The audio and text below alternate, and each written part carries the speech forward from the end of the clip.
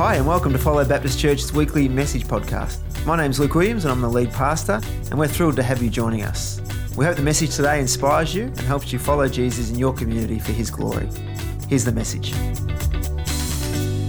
Today's Bible reading comes from Ephesians chapter 5, verses 1 through to 20. Follow God's example, therefore, as dearly loved children, and walk in the way of love, just as Christ loved us and gave himself up for us as a fragrant offering and sacrifice to God. But among you there must not even be a hint of sexual immorality or any kind of impurity or of greed, because these are improper for God's holy people. Nor should there be obscenity, foolish talk, or coarse joking, which are out of place, but rather thanksgiving. For of this you can be sure, no immoral, impure, or greedy person, such person is an idolater, has any inheritance in the kingdom of Christ and of God. Let no one deceive you with empty words, for because of such things God's wrath comes on those who are disobedient. Therefore do not be partners with them. For you were once darkness, but now you are light in the Lord. Live as children of light, for the fruit of light consists of all goodness, righteousness, and truth, and find out what pleases the Lord. Have nothing to do with the fruitless deeds of darkness, but rather expose them. It is shameful even to mention what the disobedient do in secret. But everything exposed by the light becomes visible, and everything that is illuminated becomes a light. This is why it is said, "Wake up, sleeper, rise from the dead, and Christ will shine on you." Be very careful then how you live, not as unwise, but as wise, making the most of every opportunity, because the days are evil. Therefore do not be foolish, but understand what the Lord's will is. Do not get drunk on wine, which leads to debauchery. Instead be filled with the Spirit, speaking to one another with psalms, hymns, and songs from the Spirit. Sing and make music from your heart to the Lord, always giving thanks to God the Father for everything, in the name of our Lord Jesus Christ. Well, if you're joining us for the first time today, we've been going through a series over the last number of weeks called The Blessing in the Blooming. And it's a journey through the letter to the Ephesians, and I really hope you've enjoyed the series so far. Today we're up to chapter 5, and we're going to look at the first 20 verses of chapter 5. But if we go back to the start of chapter 4, for those that have been following along on this series, I think today's verses are a continual unpacking of the statement Paul made in verse 1 of chapter 4. He said in verse 1, "As a prisoner for the Lord, then I urge you to live a life worthy of the calling you have received." And so in chapter 5, he's now continuing to outline what a life worthy of the calling looks like. And to further define and clarify that, he uses in today's passage 3 key statements. He says that we are to walk in the way of love, we're to live in the light, and we're to be filled with the Spirit. And even though they're presented in that order, I think the first two are really dependent and only possible as a result of the third one. Walking in the way of love and living in the light are the result of a regenerated life that comes from the Spirit transforming us from the inside out to help us to become more like Jesus Christ. Adam last week shared on that from chapter 4, that we're no longer to be like the Gentiles, in other words, like the world around us, but we're to take off the old self and we're to put on the new self, which is not being corrupted like the old self, but it's being created to be like God. Last week, Adam mentioned a story of him playing football and taking off his stuff at the end of a game, and it really reminded me of a situation in my own life, particularly from working on the building site. We did a few jobs as a builder in the Ashburton area, and in that region, the ground is not nice sandy soil, it's actually horrible kind of clay. And in summer, it goes rock hard and there's all cracks all the way through it. But in winter, it turns into this thick, kind of slimy texture which sticks to absolutely everything. And it just so happens that we seem to do all of our jobs in that region in the middle of winter. It's kind of like Murphy's Law. But in winter, the water would just sit on the surface, it would fill all the trenches that we dug and the stump holes, and the clay would stick to the bottom of your boots, so by the end of the day, you'd be 6 inches taller than you were at the start of the day. It was a horrible thing. I remember at one stage we had this bricklayer, and he was a really short guy. And one day he was working on this job, and the backyard was just absolutely flooded. And we'd had to dig all these really deep holes for retaining wall. And one day he was walking along, and he couldn't see the holes, and he just walked straight into one, and he went in up to about his shoulders. And to his credit, he didn't crack it, he didn't yell or swear. He simply pulled himself out of the stump hole and he said, "I'll see you tomorrow." And he drove home. The mud in those situations, it would just stick to you. When I got at the home at the end of the day from those particular jobs, I'd have to completely undress before I went inside the house. I'd have to take off my boots and my jacket, jumper, overalls, everything except my jocks, because there was just too much mud. And that was just the start of the process. The clothes would then have to be cleaned, and thankfully my wife would graciously do that for me. But then I'd have to get in the shower and clean myself from the top of my head all the way to the bottom of my feet. And I remember trying to get the mud out of the cracks on my hand and sort of digging under the fingernails. And I'd be in the shower for about 20 minutes. And I used to love the feeling of getting out of the shower on those nights and getting into the PJs. It's like I'd taken off my old self literally and I'd put on the new. But in order to get to that satisfying moment, it took a heck of a lot of work. Unfortunately, I think a lot of Christians live their faith lives like a little bit like that, like they have to keep striving to make themselves clean. And I want to say today, it's impossible. The Bible says we all sin and we fall short of the glory of God. And no matter how good we are, in our own strength, we cannot remove the sin that sticks to us like mud. We can scrub and we can strive, but we'll never be able to make ourselves clean. And yet Paul says in the passage last week that we can put off our old self and put on the new. How is that possible? Well, it's only possible through the person of Jesus Christ and the sacrifice he made on our behalf at the cross through his death and then through his resurrection from the grave. This is what sets Christianity apart from every other world religion. Because in every other religion, you can only be right with God by doing the right amount of certain things. You have to kind of strive to earn a relationship with God through, knocking on doors, through things like praying at certain times of the day, through doing lots of good deeds, or even through things like meditation. And if you do enough of that, and if you strive hard enough, and if you do it all just the right way, then you might be lucky enough to earn yourself a relationship with God. Well, I want to say this morning, if you're living that way as a Christian, you need to know that's the exact opposite of the Christian gospel. And so for many of us, we need to stop striving and start trusting. Stop striving and start trusting. You see, we don't have to strive hard or work hard in order to earn a relationship with God, because Jesus did the work for us at the cross. He died in my place and in yours. He died for our sin.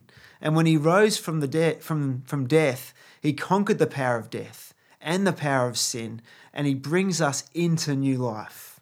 And so when the Holy Spirit draws us to him and we receive him as Lord of our lives, the Bible says we are a new creation in him. That is the good news of the gospel, that you and I can be forgiven, that we can be righteous, that we are made clean, that all the sin, all the shame, all the mistakes we've made are washed away because the consequence and the penalty of our sin no longer sticks to us, because we've put off the old self and we've been made clean. This is what Paul is teaching in this incredible letter, this circular letter, Ephesians, that was designed to go to all the churches to remind them of the hope that they have in the gospel. And in the 20 verses we're looking at today, Paul summarizes this new life in the 3 statements I mentioned. The new person you've become in Christ, firstly, is to walk in the way of love. Let's look at verse 1. It says, "Follow God's example, therefore, as dearly loved children, and walk in the way of love." I think the big question that comes from that is, what is love? I think we can get all caught up on all sorts of issues and debates and pursuits. We can get distracted by the concerns of this life, the distractions of the world around us.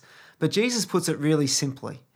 He says, love the Lord your God with all your heart, with all your soul, with all your mind, and with all of your strength, and to love your neighbor as yourself. And then he says, all of the law and all of the prophets hang on these 2 things. And so what is the purpose of our lives? Well, the purpose is to love God and to love others. What's the mission of our church? It's to love God and it's to love others. What's the mark of a true disciple of Jesus? It's to love God and to love others. What are you and I called to do as Christians? we're called to walk in the way of love. Now, that all sounds very simple, but I think the problem is this, that love in our world is very hard to define. You see, I love God, but I also love Petey, our little hermit crab at home. I love crunchy peanut butter on my raisin toast, but I love my wife. I love my kids, and I love this new jumper. You see, I would hope and certainly believe that my love for God, my love for my wife, my love for my kids is greater than my love for our hermit crab or raisin toast or this jumper, no matter how nice this jumper is. But in the English language, we can use the same word to describe all those things. The word love is used to describe many different functions with, varying degrees of meaningfulness. It's a word that is widely used. But love is not just a word that's widely used, it's also a concept that's presented to us in our world in a certain way. I want you to think about for a moment the show you're watching right now on Netflix. I mean, not right now, I hope you're not multitasking this morning, but you know what I mean. And during the week when you watch Netflix, think about the show you're watching right now. If you don't have Netflix, maybe think of the last movie you saw. And I want you to think about that show or that movie and think about the way that program presented love. As I think about the shows I've seen on Netflix or the movies coming out of Hollywood, I'd have to conclude that more often than not, love is presented to us in a superficial way. Now, when I say superficial, I mean it's a love based on circumstances and feelings. It's that kind of love that has to be so emotive that it makes you feel good all the time. It's about finding someone to complete me. It's about falling in love, but then people talk about just as easily falling out of love. And so I think if our idea is shaped by the culture we're immersed in, I think it'll be a love that falls well short of the kind of love that Paul's describing. And so what does Paul mean when he says walk in the way of love? Well, the Greek language that the New Testament was written in is certainly a lot more expressive than the English language we use. In Greek, they have many different words to describe different kinds of love. And so they have one word for brotherly love and another one for erotic love, another word for long-standing love. They even have a word for playful love. And so when Greeks speak about love, you know exactly what sort of love they're referring to. In this passage, the word used is the word agape love. And when the word agape is used in the Bible, it refers to a pure, unconditional, and self-sacrificial love that intentionally desires the best for others. Agape love is the highest form of love, and it's that way because it's a love that flows directly from God himself. When it says in the Bible that God is love, it is actually God is agape love. He demonstrates this kind of love towards us most powerfully seen at the cross. Let's go back to verse 1 of today's passage. It says, "Follow God's example, therefore, as dearly loved children, and walk in the way of love." And then it says, "Just as Christ loved us and gave himself up for us as a fragrant offering and sacrifice to God." And so when we consider Jesus' sacrifice, we see the love that he showed to us is a love that isn't given based on what's received in return. None of us had earned Jesus to die on the cross for us. We'd kind of rejected him. We were walking away from him. It's a love that lays down its own desires, its own needs, and its own wants. And it says, I'm going to honour others above myself. I think 1 Corinthians 13 gives us the most comprehensive and practical description of this agape love. And it's probably a passage that you know best from weddings. But I've got to say, it's so much more than just a wedding passage, because it defines agape love, the love Paul says that we're to walk in. And so it's so important for us to understand it. And so you might want to think about this definition of love this morning and honestly reflect on whether this passage in 1 Corinthians would describe you. And so let's pick it up at verse 4 of 1 Corinthians 13. It says, "Love is patient." Is anyone feeling convicted already? We're only up to the first thing. Love is patient. Is your love patient? Then it says, "Love is kind. It does not envy. It does not boast. It is not proud. It does not dishonor others. It's not self-seeking. It's not easily angered. It keeps no record of wrongs. Love does not delight in evil, but it rejoices with the truth. It always protects, always trusts, always hopes, and always perseveres." This kind of love never fails. As we turn the mirror on ourselves this morning and let this passage critique our lives, I think all of us would see areas where we can grow in love. Not in a condemning way where we feel crushed, but in a sanctifying way so that we can receive afresh the unconditional love of God into our lives so that it can flow not just from God to us, but from us to one another. Jesus said in John 13, verse 34, "A new command I give you, love one another." He doesn't say a new suggestion I give you. He says a new command I give you. And then he says, "As I have loved you," think about what Jesus did on the cross, "so you must love one another.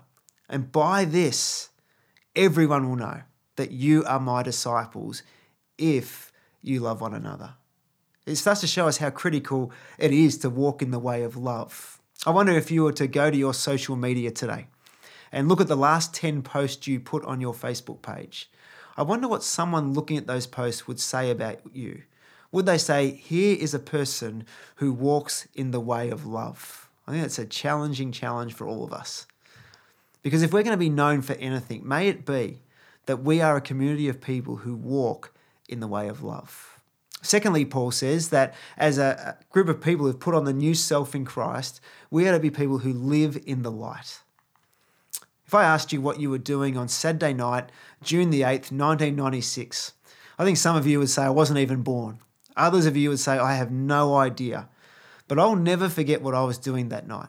I was at Waverley Park with 43,924 other people watching St Kilda versus Essendon.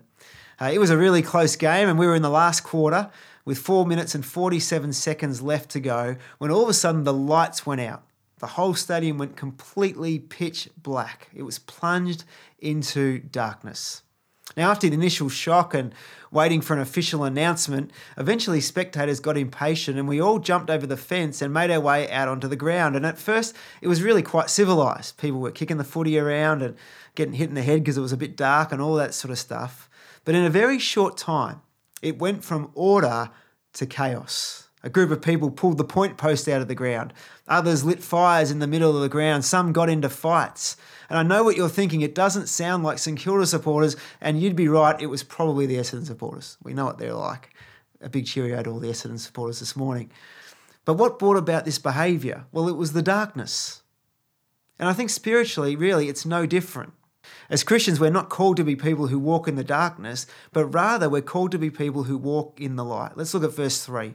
It says, "Among you there must not even be a hint of sexual immorality or any kind of impurity or of greed, because these are improper for God's holy people. Nor should there be obscenity, foolish talk, or coarse joking, which are out of place, but rather thanksgiving. For all of this you can be sure, no immoral, impure, or greedy person, such a person is an idolater, has any inheritance in the kingdom of God. Let no one deceive you with empty words, for because of such things, God's wrath comes on those who are disobedient. Therefore, do not be partners with them, for you were once darkness, but now you are light in the Lord. Live as children of light, for the fruit of light consists in all goodness, righteousness, and truth. And find out what pleases the Lord. Have nothing to do with the fruitless deeds of darkness, but rather expose them. It's shameful even to mention what the disobedient do in secret. But everything exposed by the light becomes visible, and everything that's illuminated becomes a light. This is why it said, 'Wake up, sleeper, rise from the dead, and Christ will shine on you.' Be very careful then how you live, not as unwise, but as wise, making the most of every opportunity, because the days are evil. Therefore, do not be foolish, but understand what the Lord's will is." You see, what happened in the darkness at Waverley Park that night is a great analogy of what happens spiritually in the darkness of our hearts. It's chaos as we disobey God. Jesus in his earthly life talked about a broad road and a narrow path. And of course, the broad road represents the darkness. The narrow path represents the light. Jesus sadly said that most people are taking the broad road, but it leads to death. And fewer people are taking that narrow path, but the narrow path is what leads to life. To walk in the light is to take the narrow path. Now, some of you may have read the Christian classic Pilgrim's Progress, written by John Bunyan in the year 1678. But it's a story of a guy called Christian, and it's all about his journey through his life of faith through all the temptations and trials. And really, it's a great story of Christian faith and perseverance, because life isn't always easy when you walk in the light. There's one scene in the story that I've never forgotten. It's a story where Christian is walking down a certain path, but to get to his destination, the path really narrows in. And the problem is that on either side of the path, there are two ferocious lions, and they are chained. And in order to get to his destination, Christian has got to stay on this narrow path. And as he goes on the narrow path, the lions are up on the chains, and they're, growling at him, and they're trying to get at him. And as he walks through this narrow path, he can feel the breath and he can hear the roars right in his face. But as long as he keeps his eyes on the destination and stays on that narrow part of the path, they can't touch him. And I think this is really what Paul's saying. As children of the light, we need to stay in the light, because the wrath of God comes on those who are disobedient. We know the devil prowls around like a roaring lion looking to devour, and it's when we step into the darkness that he can easily have his way. But who knows that it's not always easy to stay on the narrow path?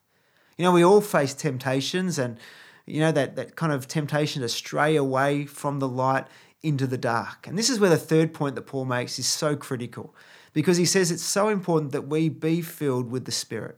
Verse 18 says, "Do not get drunk on wine, which leads to debauchery, but instead be filled with the Spirit, speaking to one another with psalms, hymns, and songs from the Spirit. Sing and make music from your heart to the Lord, always giving thanks to God the Father for everything in the name of our Lord Jesus Christ." You see, if we're going to walk in the way of love and we're going to live in the light, we need to be constantly filled with the Holy Spirit. One of the functions of the Holy Spirit is that he convicts us of sin. And so when we wander off the narrow path, out of the light and into the darkness, when we're filled with the Holy Spirit, he brings conviction to our hearts. Sometimes we can feel really bad if we're convicted. There's this kind of, sense of shame, and we think, well, it must be a bad thing. But I think the opposite's actually true. If you feel convicted on a regular basis, I actually think it's a really good thing. And I'd be more concerned if you never felt convicted. I think it's just evidence that the Holy Spirit is working in your life. He said, when we wander off track and we feel convicted, the only appropriate response is repentance. Now, repentance is bringing what is in the dark back into the light. Repentance is not just saying sorry, it's actually doing a 180-degree turn, where we turn away from the direction we're heading and we come back from the darkness into the light. One of the functions of the Holy Spirit is conviction of sin. But another primary function of the Holy Spirit is to keep pointing us to Jesus. In John chapter 14, verse 26, it says, "The Holy Spirit, whom the Father will send in my name," this is Jesus talking, he says, "will teach you all things and remind you of everything I have said to you." Now, if Jesus shows us the ultimate life of love and he says, "Come follow me," then we need to be filled with the Holy Spirit so that he can keep pointing us back to the agape love that we see in Jesus' life and in his death. Walking in the way of love and living in the light are completely dependent on being filled with the Holy Spirit. And so we start to see how critical it is to be filled with the Spirit daily. I spent a decade in a Pentecostal church, and I'm grateful for so many things I experienced there. But one thing I noticed is that being filled with the Holy Spirit was most commonly seen as an event that happens, usually at an altar call after a service, and usually accompanied by some sort of manifestation, maybe speaking in tongues or falling over or something like that. And I often heard people say, I was Spirit-filled in 1973. And I remember thinking, well, it's probably about time that you're filled again, because it's not just something that happens once. And I think that's what Paul's saying in this passage. The Greek scholars and Bible commentators point out that the Greek present imperative tense is used in this verse. In other words, Paul is encouraging a continuous replenishment and an ongoing process of being filled. Being filled with the Holy Spirit is less of an event and more of a daily necessity. Let me say that again. Being filled with the Holy Spirit is less about an event and more about a daily necessity. And so when do you need to be filled with the Spirit? Today, right now, tomorrow, the day after, every moment of every day, we need to be replenished and filled with the Holy Spirit. I'm fully convinced that the most fulfilling, purpose-filled, joy-inducing life we can ever live is a life following Jesus. If you've responded by faith to the grace of God shown to you in Christ, I want to encourage you today to live a life worthy of the calling you have received. Put off the old self and put on the new by walking in the way of love as shown to us by Jesus, by living in the light, and also by being filled with the Spirit. What a joy it is, what a privilege it is to follow Jesus in a life like that.